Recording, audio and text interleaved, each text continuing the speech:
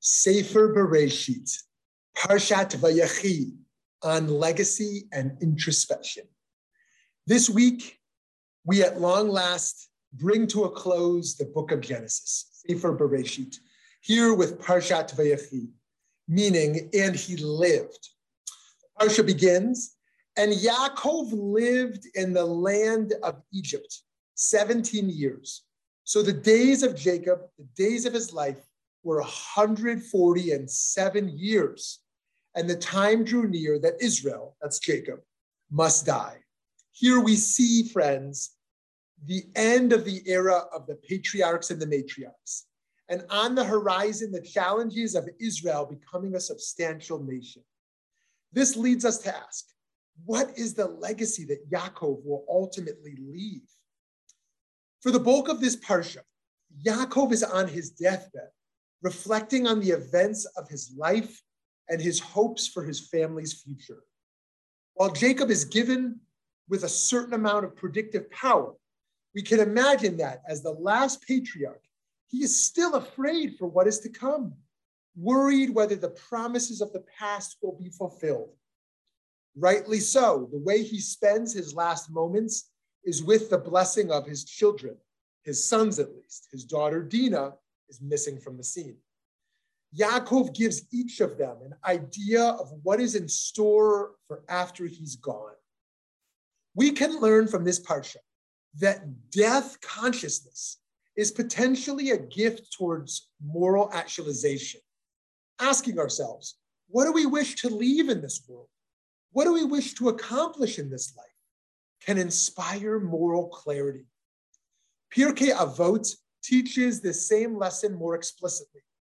Know from where you come and where you are going, and before whom you are destined to give an account and reckoning. From where do you come? From a putrid drop. Where are you going? To a place of dust, of worm, and of maggots. Before whom are you destined to give an account and reckoning? Before the King of the Kings of Kings, the Holy One be blessed.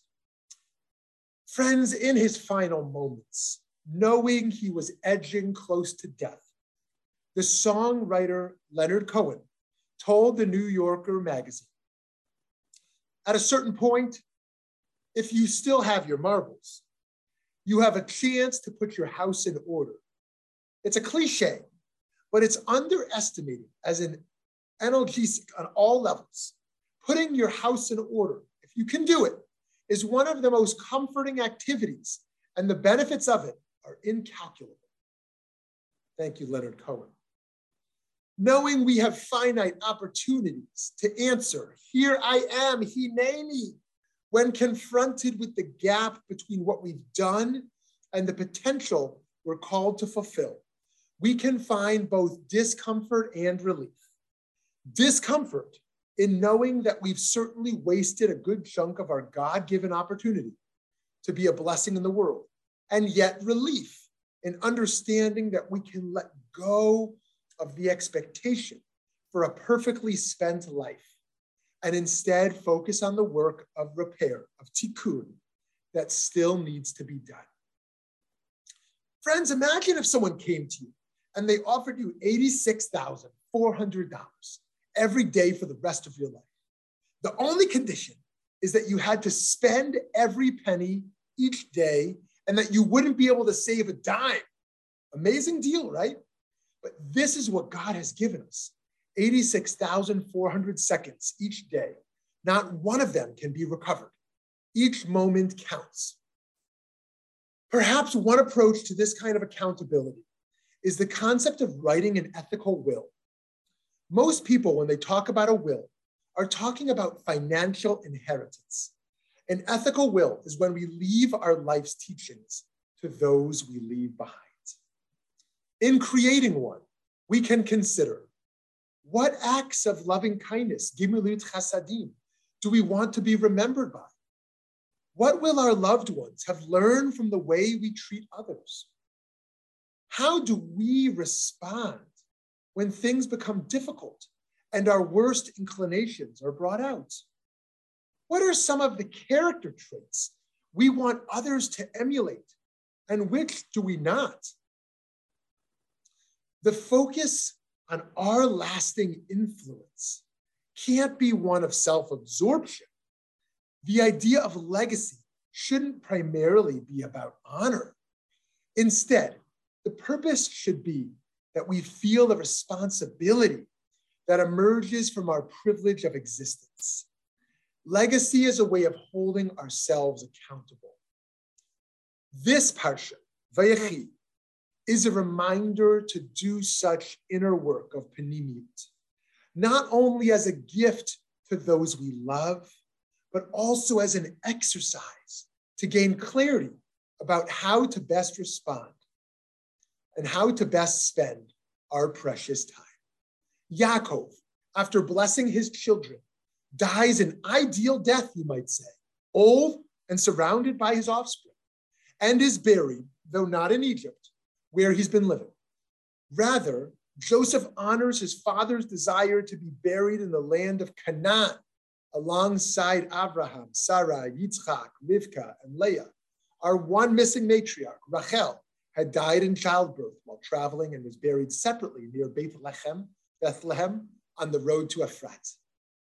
Finally, our Torah portion and the book of Genesis concludes with Jacob's son Joseph's death at age 110. His last wish is for the children of Israel to know that they will be taken back to the land, promised to the patriarchs, and that he be buried there. Friends, we all have the moral burden of honoring the legacies and blessings of those who have deceased. At the same time, we carry the burden to be morally responsive to our own unique moment. In the Jewish tradition, we've inherited a treasure trove of commandments, ethical teachings, and practical wisdom.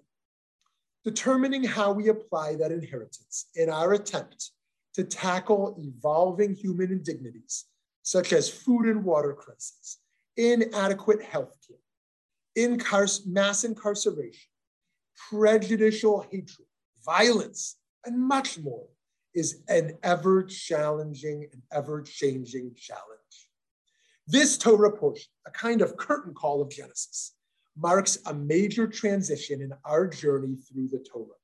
When Jacob, the final patriarch, dies, it is the end of this grand chapter of Jewish history. And it's not just closing one book of the Bible and opening another. In Exodus, the Israelites are becoming slaves. They go from an empowered family to an oppressed population. In our current parsha, the children of Jacob are a tight group, safely gathered together. When we turn the page next week, they'll be an enslaved people, massive in number. This is the beginning of thousands of years to come of Jewish struggle. In a legacy message, we don't know what is to come next. Even Jacob couldn't know everything. So we reflect on the past, we dream of a future, and we offer our most humble vision. However, we also carry the humility of uncertainty. That's what it means to be mere mortals, to be vulnerable and unsure, and yet morally clear and robust, even with the radical uncertainty of the future. Our sense of justice has continuity in the Jewish tradition, and it has progressions.